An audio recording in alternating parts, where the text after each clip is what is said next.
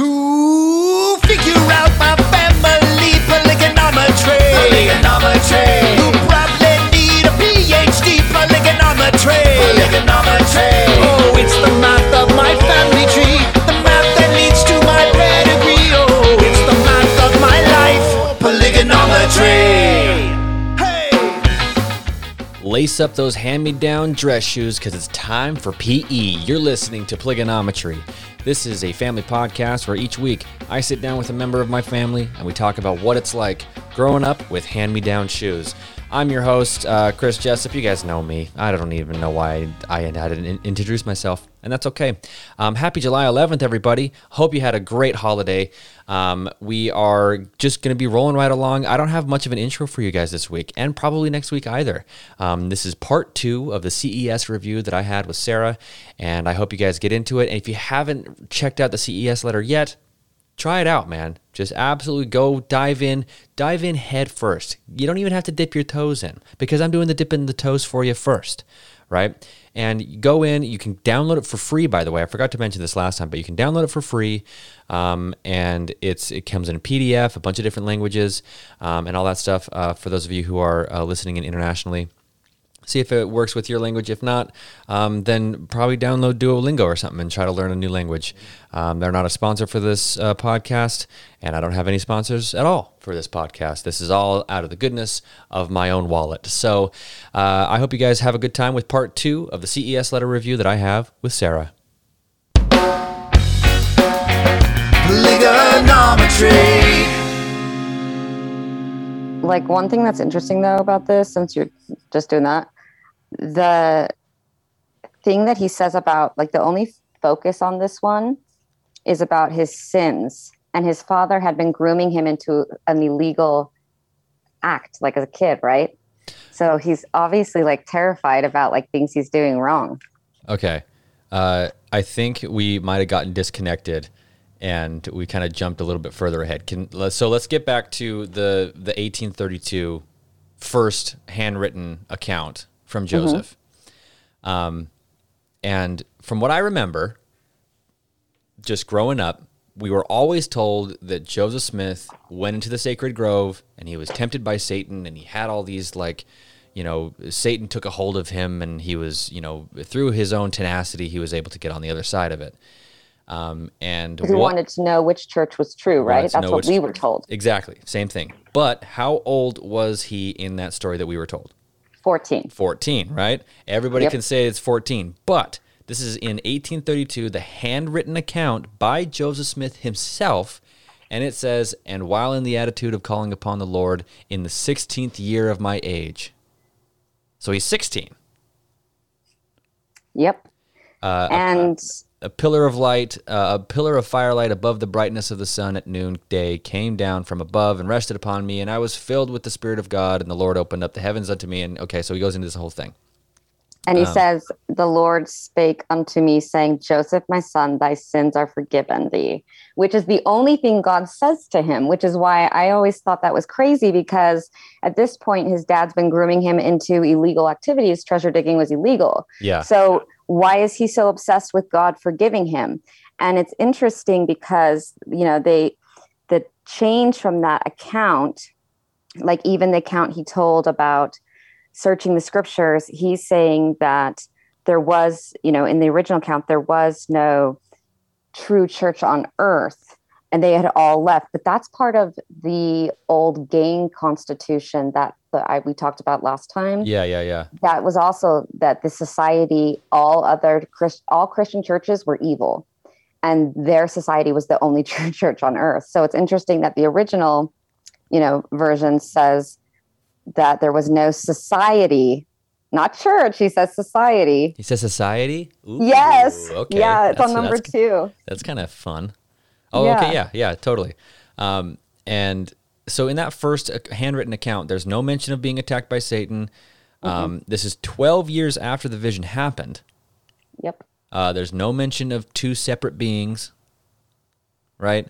Yeah, no, yeah. And there's no reference to asking about which church to join, right? Yeah, and no, there's not. And Lucy says in her book that when he was telling all these stories before, like as a young boy, that he started telling his mother to write down, well, his family, he would instruct them to write down gossip about neighbors as prophecies. Like he was saying that he was prophesizing. So I'm like, you obviously had the ability to write down things that you thought were important. So why didn't you write that down?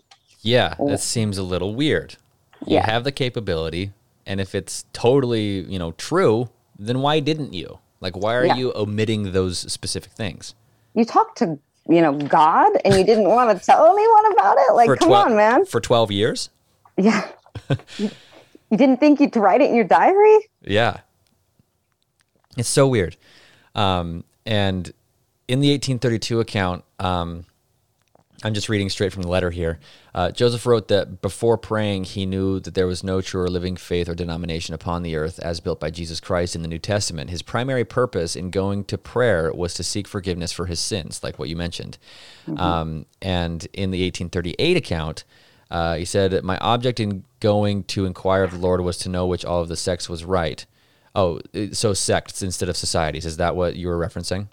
Yeah, so the one before that in the 32, it says that, so the one right above that, it says got that it. There was no society, or denomination. Yes. Yep. Yeah. Okay. So we got it there.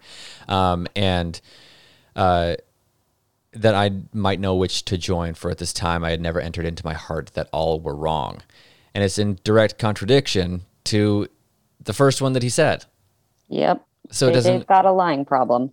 Yeah. Like, come on, at least be a little bit more consistent. And here's the problem with lying, is that nobody has a good enough memory to lie all the time. Right. And that's why I think I told you about Stephen Harding's account. This author asked him to record, because he knew Joseph Smith he knew the Smiths or of them when he was growing up in Palmyra. Then he went back right when they were printing the book. So he was asking about their, do you know the Smiths? Like, what do you remember about the Mormons? Stuff like that.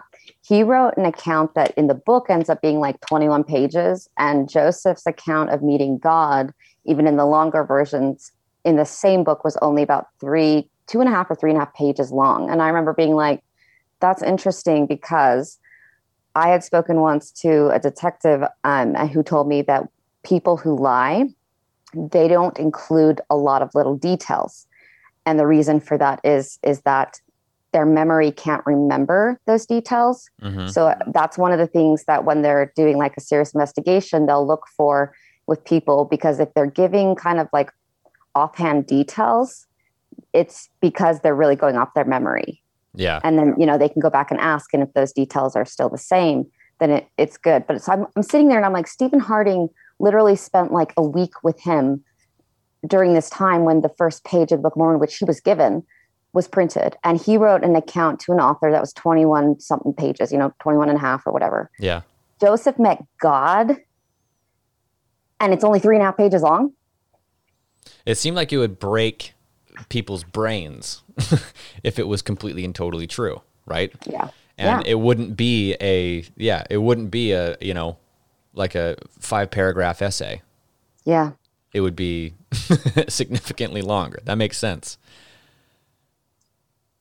Well, yeah, you would think it would. Well, first off, if I thought I was talking to God, I'd be like, I got to check myself into a hospital. but if I really believed it and was like, off in my world, I would be like every little detail in my diary tonight. But yeah. And doesn't think so. So, I mean, we have so much to unpack with this thing. And I mean, the next thing that he goes into, after his accounts or not his accounts, but kind of poking holes into the accounts of Joseph Smith's first vision, he dips into the Book of Abraham. And this is the one that I had no idea was completely fake. Completely fake. I had no idea. I mean, I kind of figured or whatever, but I never looked into it, I guess is a way to put it. And the Book of Abraham just basically is, Joseph Smith's, like, he found this piece of papyrus. And someone sold it. Yeah. He came to Kirtland with mummies and stuff, and he bought it. Yeah. So they were doing like this tour of, Egyptian artifacts, and he came across it and was able to buy it. And you have these in the Book of Mormon, right? It's in, not so much in the Book of Mormon like it's mentioned, but like they have pictures printed and it looks completely Egyptian about, it looks like, Abraham, or it's basically in the Book of Mormon, they have it printed to make it look like Abraham is killing Isaac, right? Yeah. And well, we had it's the Book of Abraham. As a kid, I was taught that this was all true. Yeah. And so that was shocking to me when, that change came about, because I was like, wait, what? Wait, so if that's not true, then how are the others still true? Yeah. And so they call it Facsimile 1. And this piece of papyrus basically was incomplete. It was in pieces, it was torn, and there was a lot of like gaps that you could fill in. And which is really super convenient for Joseph Smith, because that's where he shines, is if there's like this really kind of cool little thing and there's some gaps, then he just jumps and he knows exactly how to make it seem like he's coming up with it originally. Yeah. And this piece of papyrus, as printed in the Book of Mormon, shows Abraham, with a knife, and Isaac's on the table, and there's this like eagle-looking thing just above Isaac's head, and he translated that as being that's the representation of the angel of the Lord. But when you look at what is actually, it's the same exact thing discovered elsewhere in Egypt. It shows identically, like with the little jars underneath the table and everything else, and it shows. It doesn't show Abraham killing Isaac. It shows.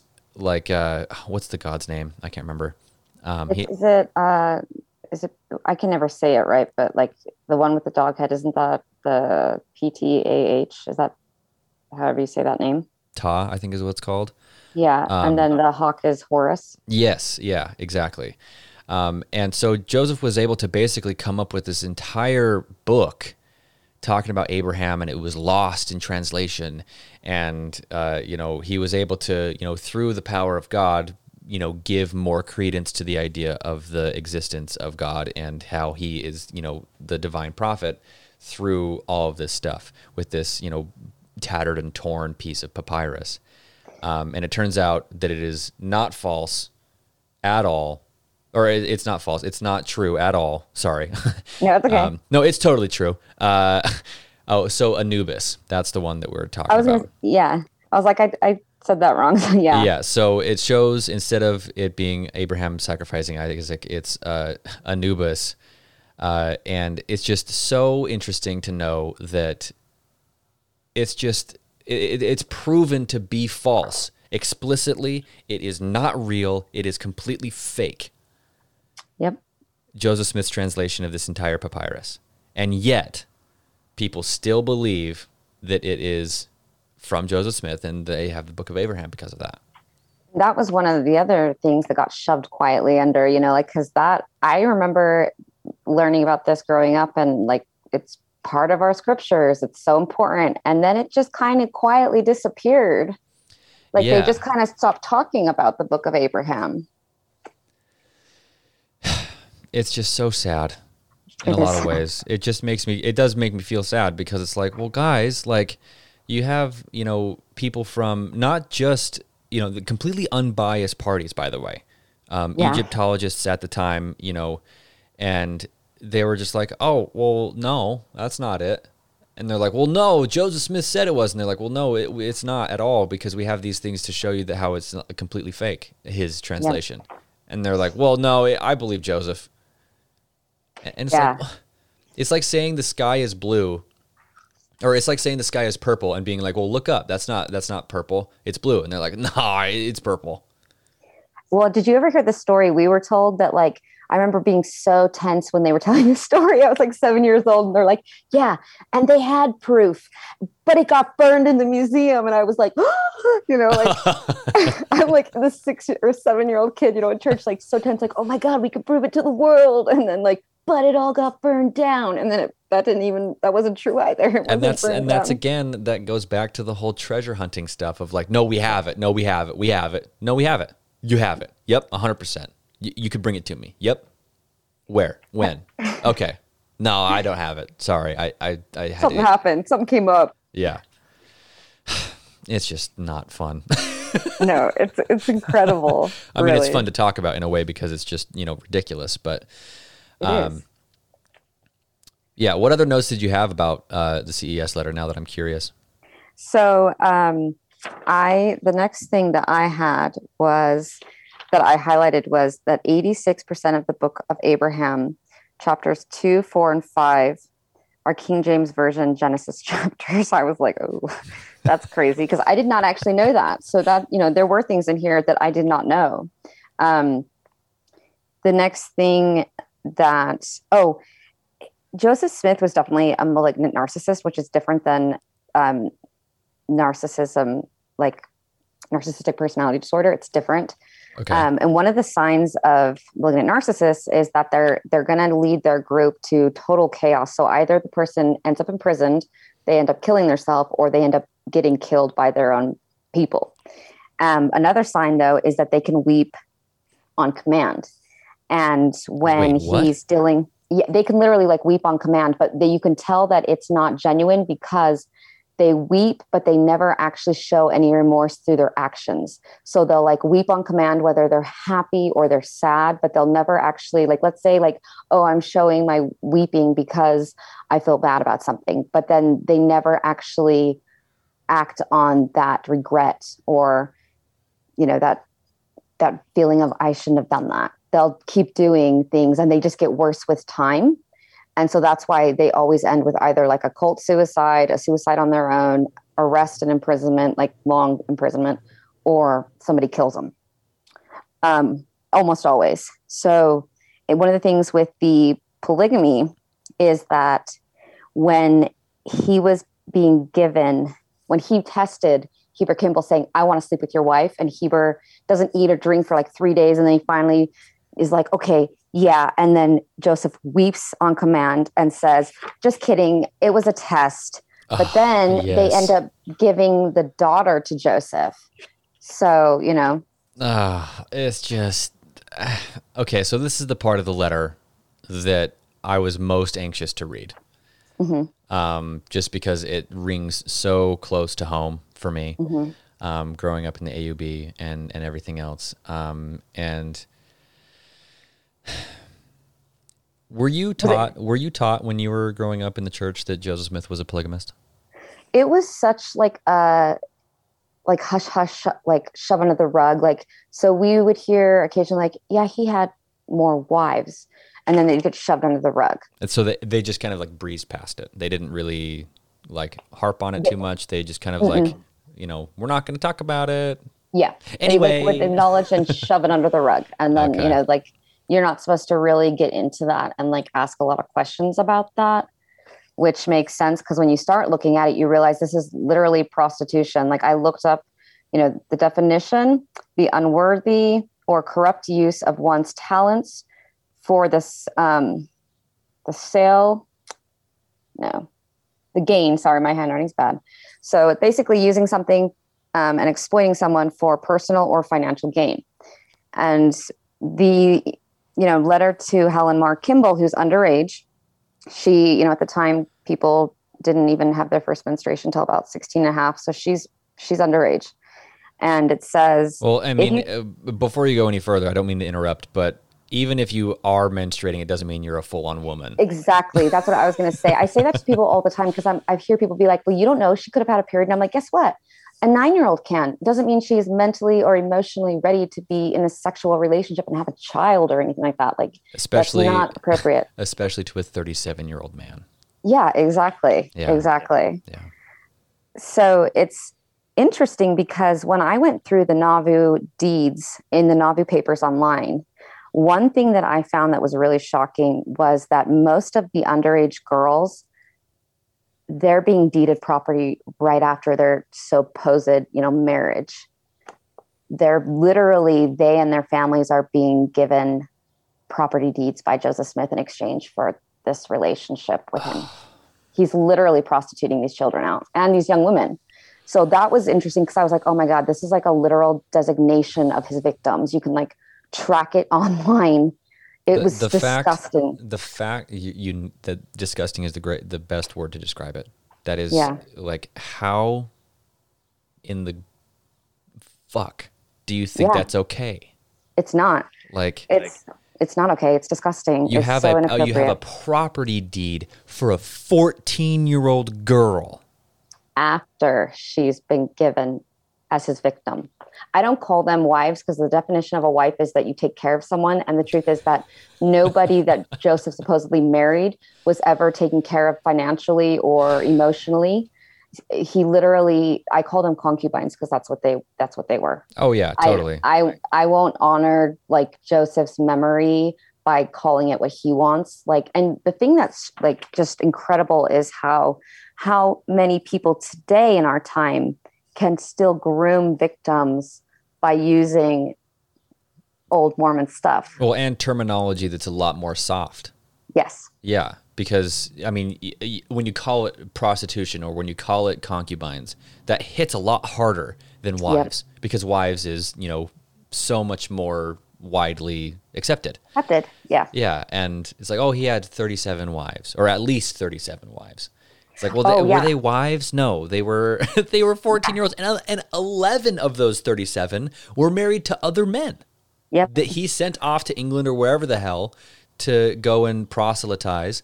And then he just got back, and the dudes get back from their missions, and they're like, oh, hey, yeah, by the way, I took your wife's mine now.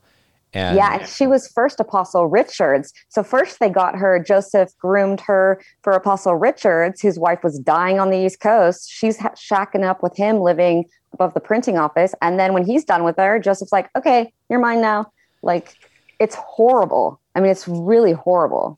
A friend of mine, friend, relative, cousin, probably, he grew up in Short Creek. In Arizona, and he was booted. He was booted out because he asked the question, like, why are we shipping our women around like cattle? Yeah, and they booted him for it. And I'm hoping to get him on the podcast soon. Yeah, and talk to him about his story because it's incredible. But it's that same idea, like why are we listening and praising and essentially worshiping? I mean, so here's a question. So when you were growing up, going in your ward building or whatever, I've seen this in various ward buildings that I've been to. They have a picture of Thomas S. Monson, and then they have like the First Presidency, and then they have the Quorum of the 12, and then they have like this kind of like crazy pyramid shape. That's weird. And where was Joseph Smith's picture in regards to the picture of Jesus? Oh, that's a good question, because Joseph is seen far more. That's something I noticed as a kid and I actually was like 7 when I started complaining. Why do we listen and hear more about Joseph and the suffering of our ancestors than I do about Jesus? So like I wanted to go to a church where I just heard about Jesus, because I was like, we don't really talk about Jesus as much as we do about Joseph. And it's the same stories that are recycled, Yeah. But yeah, Joseph, it should be the Church of Joseph Smith, because the truth is that at least when I was growing up, the way it was that we heard far more. Jesus is just kind of like a throwback thing. Like, it's like, in the name of Jesus Christ, amen. Okay, well, when most of your freaking talk or whatever was about Joseph, and you just throw Jesus's name in at the end, like, or a prayer or whatever, you know what I mean? Yeah. It's just kind of weird to me. Like, it's still weird when I think about it, because we would talk about Joseph all the time. It was just this obsessive Joseph. And then it'd be like, occasionally about Jesus, but it really wasn't that much. Like, Christmas was the only time when we really focused solely on Jesus. Yeah. That I remember. That was it. And even then it still spinned, into this like promo, like Mormon. Well, yeah, because Joseph Smith's birthday is around Christmas time. Yeah, it's the 22nd, I think. Yeah, whatever it was. But I always found that super weird, because the ones that I saw in those ward houses were, it was so interesting, because I was investigating the church. I was a teenager. I was like 16. And I remember just kind of like sitting there during Sunday school, just kind of like looking and just like, huh. And it had, in the ward house that I was at, had a picture of Joseph, and then a picture of Jesus, and then like the and then like the the prophet and the first presidency and everybody else. And Joseph Smith's picture was bigger and all this stuff. It was above. It was very much a like, oh, Shrine. I don't know if it was like, it was not so much a shrine. I mean, there wasn't like candles and, and that kind of thing, which would have been a lot cooler, by the way. Yeah. But I don't assume that it was intentional, but it kind of has to. Not. Probably not. But just the message that I was receiving at the time, not through God, not through the divine spirit or the, still small voice, but it just seemed as though like, oh, where are our priorities? Yeah. In regards to who we're talking about. And it's like, oh, it's Joe, not Jesus. 100%. Yeah. I never noticed the picture thing, but I did, even as a kid, I did notice that we talk about him all the time. Yeah. And Jesus is just kind of on the back burner. Yeah. Which is weird because it's called the Church of Jesus Christ of Latter-day Saints. Yeah. The Church of Joseph Smith and the Latter-day Saints. That's really what it should be called. I like it. Yeah. It doesn't ring. It doesn't flow off the tongue as well, but it's probably just because, we don't say it as much. But the reason why I wanted to bring that up is because we have this guy who is good looking, charismatic, seductive in all ways, shapes and forms. He's kind of a sleaze. And yet we talk about him as if like you said, like we heard about this guy more than we heard about Jesus. Yeah. Harold Christ. Yeah. Like that's insane to me because this guy has been tracked and proven to be a liar. Yeah. Proven. It is not up for debate anymore. Like he is a liar. And we still just essentially worship this guy. Yeah. And his own words, it's not just lying. By the time he's in Kirtland, he attacks his own brother-in-law until he makes him temporarily blind. Like he has, in the history of the church, he admits attacking people, assaulting them numerous times. Like you're not, like this person's violent. He's very dangerous. It's not just you're a chronic liar, you can't stop. It's, also other scary stuff too. Yeah. In his own words. And it's just so scary to think that like we have a multi-trillion-dollar, well, I don't know, a trillion, multi-billion. I think it's almost a trillion. It's almost there. It's multi-billion-dollar organization that does a lot of good.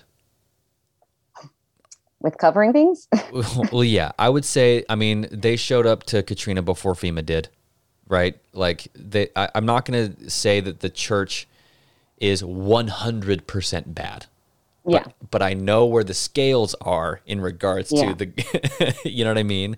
And the members are good. That's the thing. Like, it's so sad to me because they have really good members. Like sometimes I get like, the fanatic ones that come at me because of the history and stuff. But overall, the Mormon people, like when people are like, I don't know how you, live there and deal with them. And I'm like, you have to remember that I was brainwashed too once. So I know what they're doing and I know what they're thinking. And yes, there are some that irritate me, but the truth is most of the time I just feel bad. I feel sad for them. Because I know I used to believe all this stuff too. And I know, they don't know their history. They don't know the truth and they don't even know what it is they really belong to. And that's really sad when you think about it. Yeah. And I mean, I know we're kind of veering off track with the CES letter and that's okay. Sorry, maybe No. You don't have to apologize. This is great. This is awesome stuff. So the thing that I approach this wall almost every single time I record, because I always think of like what we're saying is or how it's coming off to people who are listening. And if you are still listening, thank you so much. But I understand that what we are saying right now, calling Joseph Smith a blatant total liar, is going to not sit well in people's ears. With a lot of people who listen. And what I would say to those folks is, find out for yourself, do the whole thing that they say in Moroni 10, like find out for yourself. And if it doesn't sit well with you, it doesn't sit well with you. If it breaks your brain and you don't want to hear me, you probably have already turned this episode off. Well, and also remember that you and I went through the same painful awakening that they might be going through when they're hearing this stuff. Like, it's not like we just woke up one day and we're like, Joseph's a liar. Like, we all went through this horrible awakening when we were like, oh my gosh, this isn't true. This isn't true. This isn't true. And then you get to the point where you can separate yourself from it so far. You know, you've done enough research that you're like, okay, it is a liar. But I did not, even when I started pulling away from the church, I did not say things that I say now. True. Like, I'm more blunt. You know what I mean? Oh, same with me. I mean, that's part of the reason why I have the podcast. Yeah, I know. It's perfect. And so what I want to say to those folks is that, like, I don't hate you. Exactly. In particular. No, I don't hate anybody. Right. Like, I don't have a malicious bone in my body when it comes to individuals. And this goes with the polygamists as well. I mean, there's been a lot of, vitriol, kind of boosted my way for having this. And I just want to say to those folks, like, hey, I don't hate polygamists. Exactly. Right? I'm not against you as a human. I'm not against you as a person. And I understand that a lot of the things that we talk about and kind of like pick apart and criticize are sacred to those folks. Also understand that I'm coming from this place of, like, I want everybody to know all of the information first. And then make up their mind. Exactly. They have every right to make up their mind. That's the thing. Like, when I think about what makes me the most angry, it's really that they're still being deceived. If they want to know, like my sister, I talk to her about Mormon history all the time. She's still a Mormon. Totally fine. That's her decision. She has every right to choose whatever faith she wants to believe. But, even she will say, it really grosses me out that, like, nobody knows the stuff that you've told me. Like, they just don't know. They're not told the truth. And because those Mormon principles and beliefs were really instilled in me, like, we have honesty, we have integrity, we have honor, like all these things. Yeah. It really bothers me. Like, that quote from Matthew, and ye shall know them by their fruits. Mm-hmm. If it's true, why is there so many lies? Like, why do they pay scholars to go out of their way and attack people for talking about the history? Even their own historians get attacked, like the September 6th, which comes up later in the letter. Yeah. Why do you have to go to such lengths to destroy and gaslight? If it's true and God's behind it, like, don't you have enough faith in God to know that everything's going to work out? Because faith isn't believing in Santa, it's knowing. And if you really know the church is true, even if it seems like somebody's coming at you, God is going to make sure it stays on this earth. So to me, it shows a lack of faith with their panic and their fear, and everybody's an enemy. We have to instill us versus them mentality. Yeah. You know what I mean? No. It makes total sense. And I've ran into that idea of, like, showing a lack of faith because you can't be criticized. Yep. I ran into that when I was in college. Because I mean, I'm not going to get into that story now just because it would take up too much time because it's a very long story. But basically, I almost got expelled for looking too much like Jesus. And a lot of people didn't really appreciate what I did, but they didn't really see it. At any rate, my idea, basically, I was kind of poking a little bit of fun at Jesus. Mm-hmm. And people got, of course, very, very, very upset with me. And my whole thing was like, if you can't laugh or have people poke fun at the things that you believe as most sacred, mm-hmm. that means that you don't really truly believe in it as much as you think you do. Because exactly. if you believed in something and you were like 100%, you are in, Yep. in, it does not matter, then who cares if some random asshat from the Bitterroot Valley in Montana, dresses up like Jesus and turns water into wine? Like, It doesn't matter to you. Exactly. Why would that matter to you? And I would say the same thing. And it's really fun for me to tell that story to my Mormon friends, because they're like, oh, man, those Catholics, man, way too uptight. And then I talk about how Joseph Smith was, a philanderer and like an infidelity king. Yeah. And how he, prostituted out these, 14-year-old girls and basically started like peppering them with the facts. Mm-hmm. And then all of a sudden, once it's about them, they, become vitriolic. And it's just ridiculous. I'm like, what do you mean? I just barely told you about this. And you're like, oh man, those Catholics need to chill out. And then it's like, well, hold on. And then all of a sudden it's about them. Therefore, and they just can't handle it. Yeah, it's funny because I have a Catholic grandma. I talk about things in Catholic history all the time with her. I've said things way worse sometimes than, the Mormon history, because the Catholic history is longer. They've got way more crimes and stuff that went on. She has never said to me, "You're persecuting my faith. You are persecuting my religion," ever.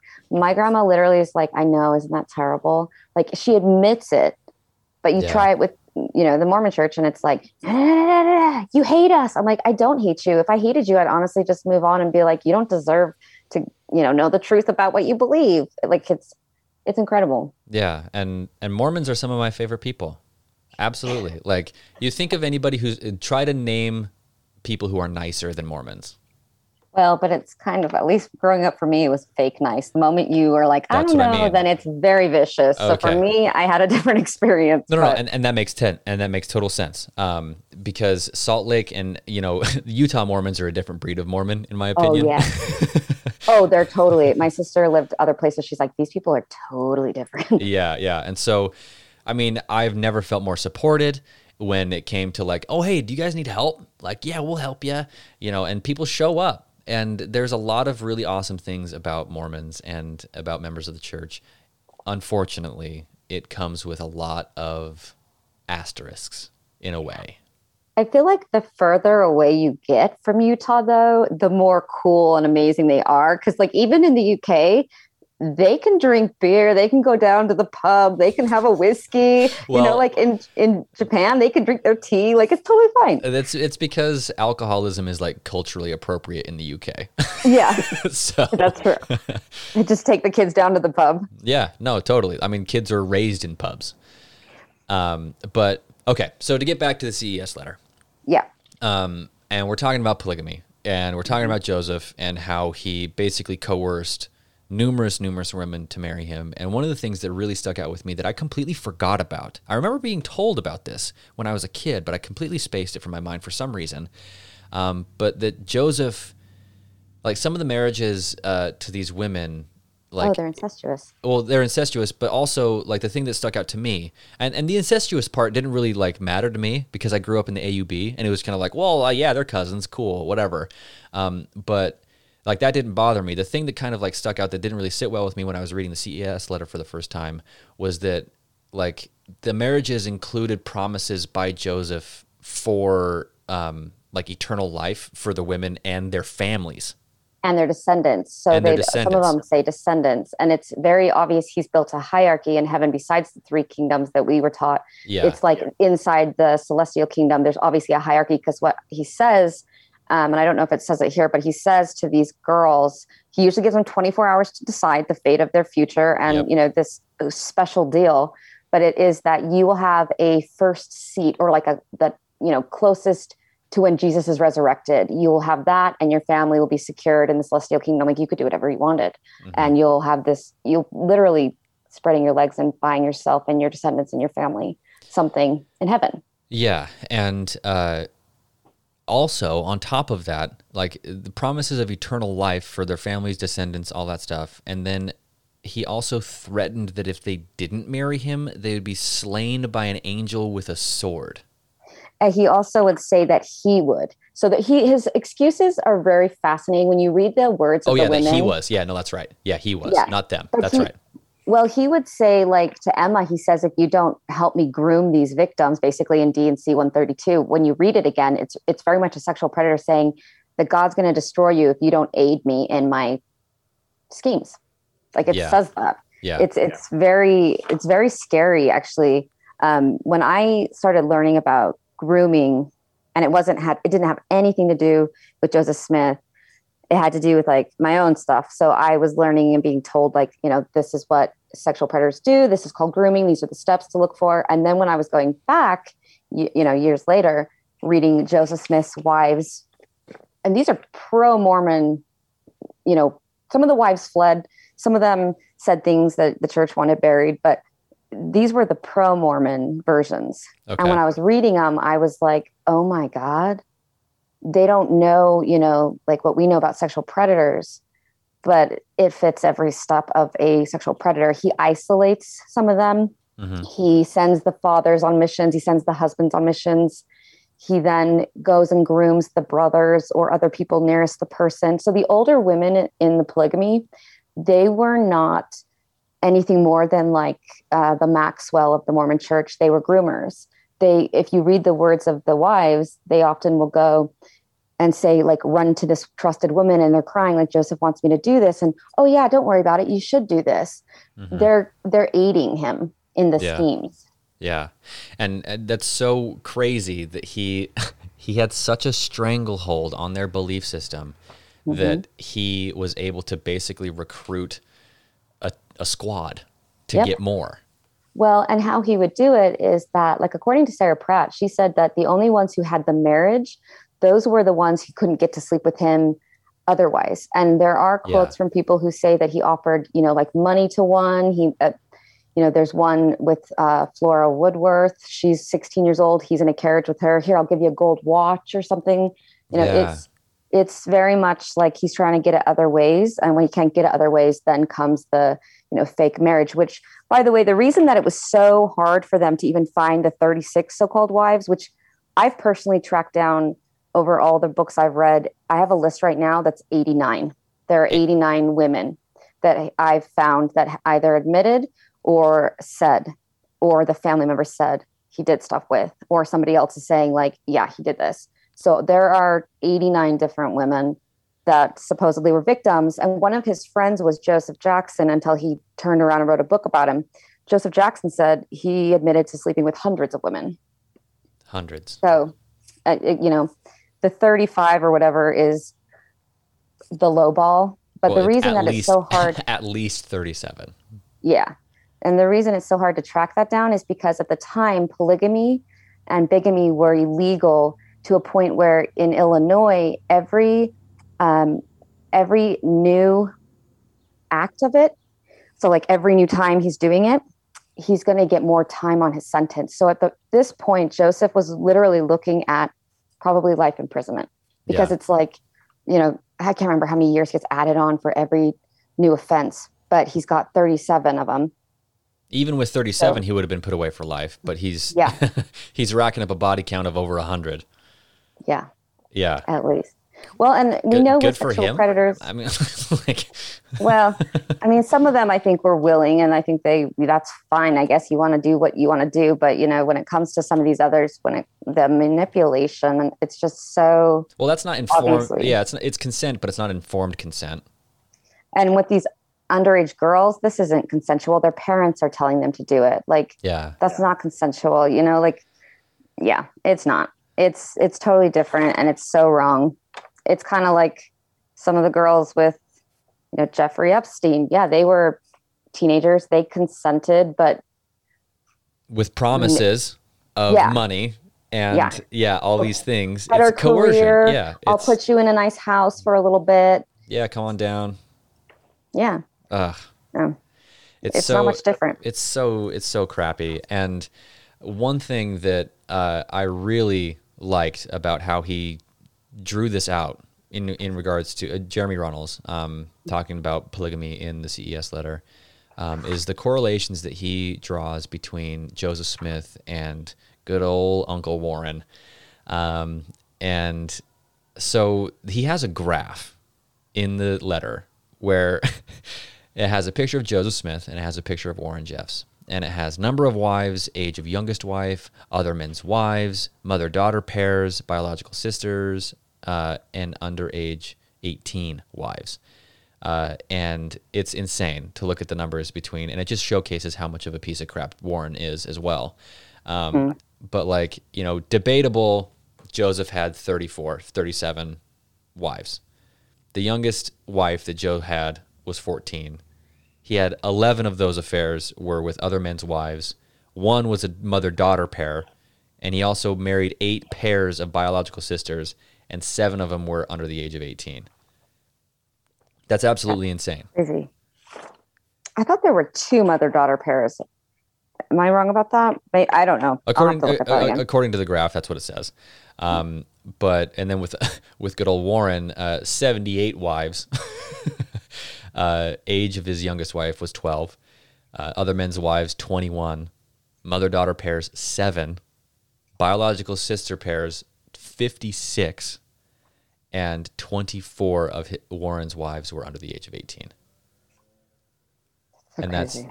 that's just It's heartbreaking. yeah. It's heartbreaking. You know, it's interesting too because like I told you that like my sister and my grandpa would use the church stuff when he was like grooming us as kids. Did I tell you that? Not exactly. I Yeah, remember you so- mentioning it, but we were going pretty quick last time we spoke. So Yeah. So it's interesting because like it's obvious that the FLDS Warren Jeffs church is still using this kind of stuff, you know, Joseph Smith stuff to like convince them. And even though I wasn't in that group, it's really scary to think about how whenever we would complain or anything, it was always going back to church sources, church stuff, you know, church. oh, okay. Yeah. So you were using, you know, official church publications to kind of look at how it's not really working. Well, so yeah, like what he would do is when, you know, I was little and I'd be complaining because I was starting to wake up like, wait a minute, this isn't love. Like, why does it have to be a secret? Like, what is going on here? You know, it was like, oh, you're special, which is exactly what Joseph said. I couldn't figure out as a kid, like why sometimes when they would talk about polygamy, it really upset me. And when I got older and started facing my own crap, I'm like, oh my God, because my grandpa used like the same kind of stuff, you know, like okay, you're yeah. special, Gotcha. you're chosen. And he literally would tell each of these women, and Joseph would do it in a way where he would be like, God chose you and I have to do it with you to restore the church. That was something that really, or just restore the sacred principle. And that was something that really shocked me was he's telling every single one of these wives, according to their own testimonies, the same lie that you and you alone kind of, you know, the special tension, Yep. which gives it more pressure to continue on to do it. But he hasn't told them that I've already told this to somebody else. I've already done this with somebody else. I've already slept with somebody else. And so why does he keep needing to say that? So, but yeah, my grandpa would do that. I would complain and he would go and like pull out like sometimes even the Ensign or something, you know, like I remember him showing me church magazines or church stuff, you know, and being like, well, this, and this. And it's really scary to me to think about how when Mormons can't call abuse what it is, how they don't realize that that actually makes it easier for someone in their system to take advantage of their own children. Yeah. It makes it easier for them to be groomed. Yep. Because you're not calling it out for abuse. And then that person saying, oh, it's not abuse. So, you know, so the kids are like, yeah, of course it's not. It's, when you think about it, it's extremely intelligent because intelligent in a way that I don't want to call the intelligence as I don't want to use that word as a compliment. Yeah. It is very intelligent when you want to control people. Yes. That is a fantastic way to do it. Yeah. Because it gets perpetuated and then it becomes a self-sustaining system. And it just propagates generation after generation, and then Yep. it becomes a tradition, and traditions become more deep-rooted and deep-seated into our psychology and how we work as human beings. And when you have, I mean, that's the whole reason why the LDS Church is now a multi-billion-dollar institution. Exactly. Because it just, the formula worked. The timing was perfect. Everything just worked out for Joe. Yeah. Until he got shot. Until he got But shot honestly, out of the window. But that's cool. I'm surprised. But that Yeah, helped. But that helped the cause. Oh, no, I know. That is totally true. They had already pushed for so long that we're persecuted and persecuted people are holy people. So when he died, a lot of anti-Mormons in Illinois fled because they're like, crap, we're all going to, not even anti-Mormons, just Christian people around. They were like, we're going to die. They're going to go, they have the biggest army in the state. Like they're going to kill us all. So they're running away and they're like, who killed him? Because they were not happy about that because they're like, one, Mormonism would have died out if he had just gone to prison. Mm-hmm. And two, now they've got like, they were already fanatics and now they've got another reason to be fanatical. Yeah. Just get so much more deep. And there's nothing that rallies the troops more than a death. Yep. Oh my gosh. Like, it's so weird to look back at all of this. And this is me kind of expanding out and just looking at everything, the whole story. Joseph in the Grove, is he 14 or 16? Are the plates real? Fast forward everything involved with this entire thing is just so crazy to me. Looking back at it now, it's just like, how did this work in this way? That's so nuts to me. And I love that you say crazy, because I always, when I talk about the Mormon Church, I'm always like, oh, this is crazy. Oh, you want to know what else is crazy? And so I love you said that, because I say that too. I'm like, man, this is crazy. But there's not any other word really. It's really mind blowing when you think about it. Yeah. Yeah, and it's so weird because then, I mean, it's so involved and has so many different little alleyways and nooks and crannies, to the point where I am now sitting on the internet with you talking about it. Like, it all comes full circle for me. And I just want to recognize that in the moment, I'm just kind of being blown away by how crazy all of this is. Yeah, it really is. And, you know, it's interesting how we were talking about how it goes into generations, because I read a long time ago in a book that was written by, it's the stories of women who had left polygamy, and currently though. And the author says that it's like a well-known fact that the people that get groomed into like the fundamental polygamy that are females that are older, the most successful group is actually Mormon women, because they already have their foot halfway in the door. They already believe that polygamy is, you know, sacred. It was sacred for Joseph and stuff. So they're actually the easiest group to get in, to think that, you know, this is what I want to do. Huh. That's interesting. That's so crazy. But I mean, it makes sense though. If you're going to talk to someone who's like been, you know, raised in a different culture, or you're going to talk to someone who already believes Joseph Smith is a true prophet, all you got to do is show them, well, Joseph really did all these things with these women and said all these things. And either at that moment they have to accept Joseph isn't who I thought he was, therefore I don't believe the church, or they have to accept Joseph's version of the church is more aligned with Warren Jeffs, which is what, you know, the CES letter says. And I think he's totally right. Yeah, it makes total sense. We can jump from off of polygamy into the next section, where he goes in on prophets. And he has an awesome quote, or he has a few quotes. One from President Wilford Woodruff, and there's a word in here that really stuck out to me when I read this. And the quote is, "The Lord will never permit me or any other man who stands as president of the church to lead you astray. It is not in the program. It is not in the mind of God. If I were to attempt that, the Lord would remove me out of my place." And the thing that stuck out like a sore Joseph Smith thumb in that was, it is not in the program. Mm-hmm. The program, that word program, just for some reason, just like was like a blaring neon sign for me, where I was like, in the program, program. I've seen programs. I've been to dances before. I've been to weddings. Who's part of the program? Who's playing the violin today? Right? Yeah, programs have to be organized and people go behind the scenes and they plan everything out. So you're like, wait a minute, what's going on here? Part of the program. And this is from President Wilford Woodruff, aka the prophet, right? Like he was acting as God's mouthpiece, and he's like, it's not part of our program. It's like, ooh, some of the light is shining through the cracks here. Don't you love when you see those quotes so that they're very like, whoa, because it's like a little slip and you're like, whoa, that's big. That's big. Yeah.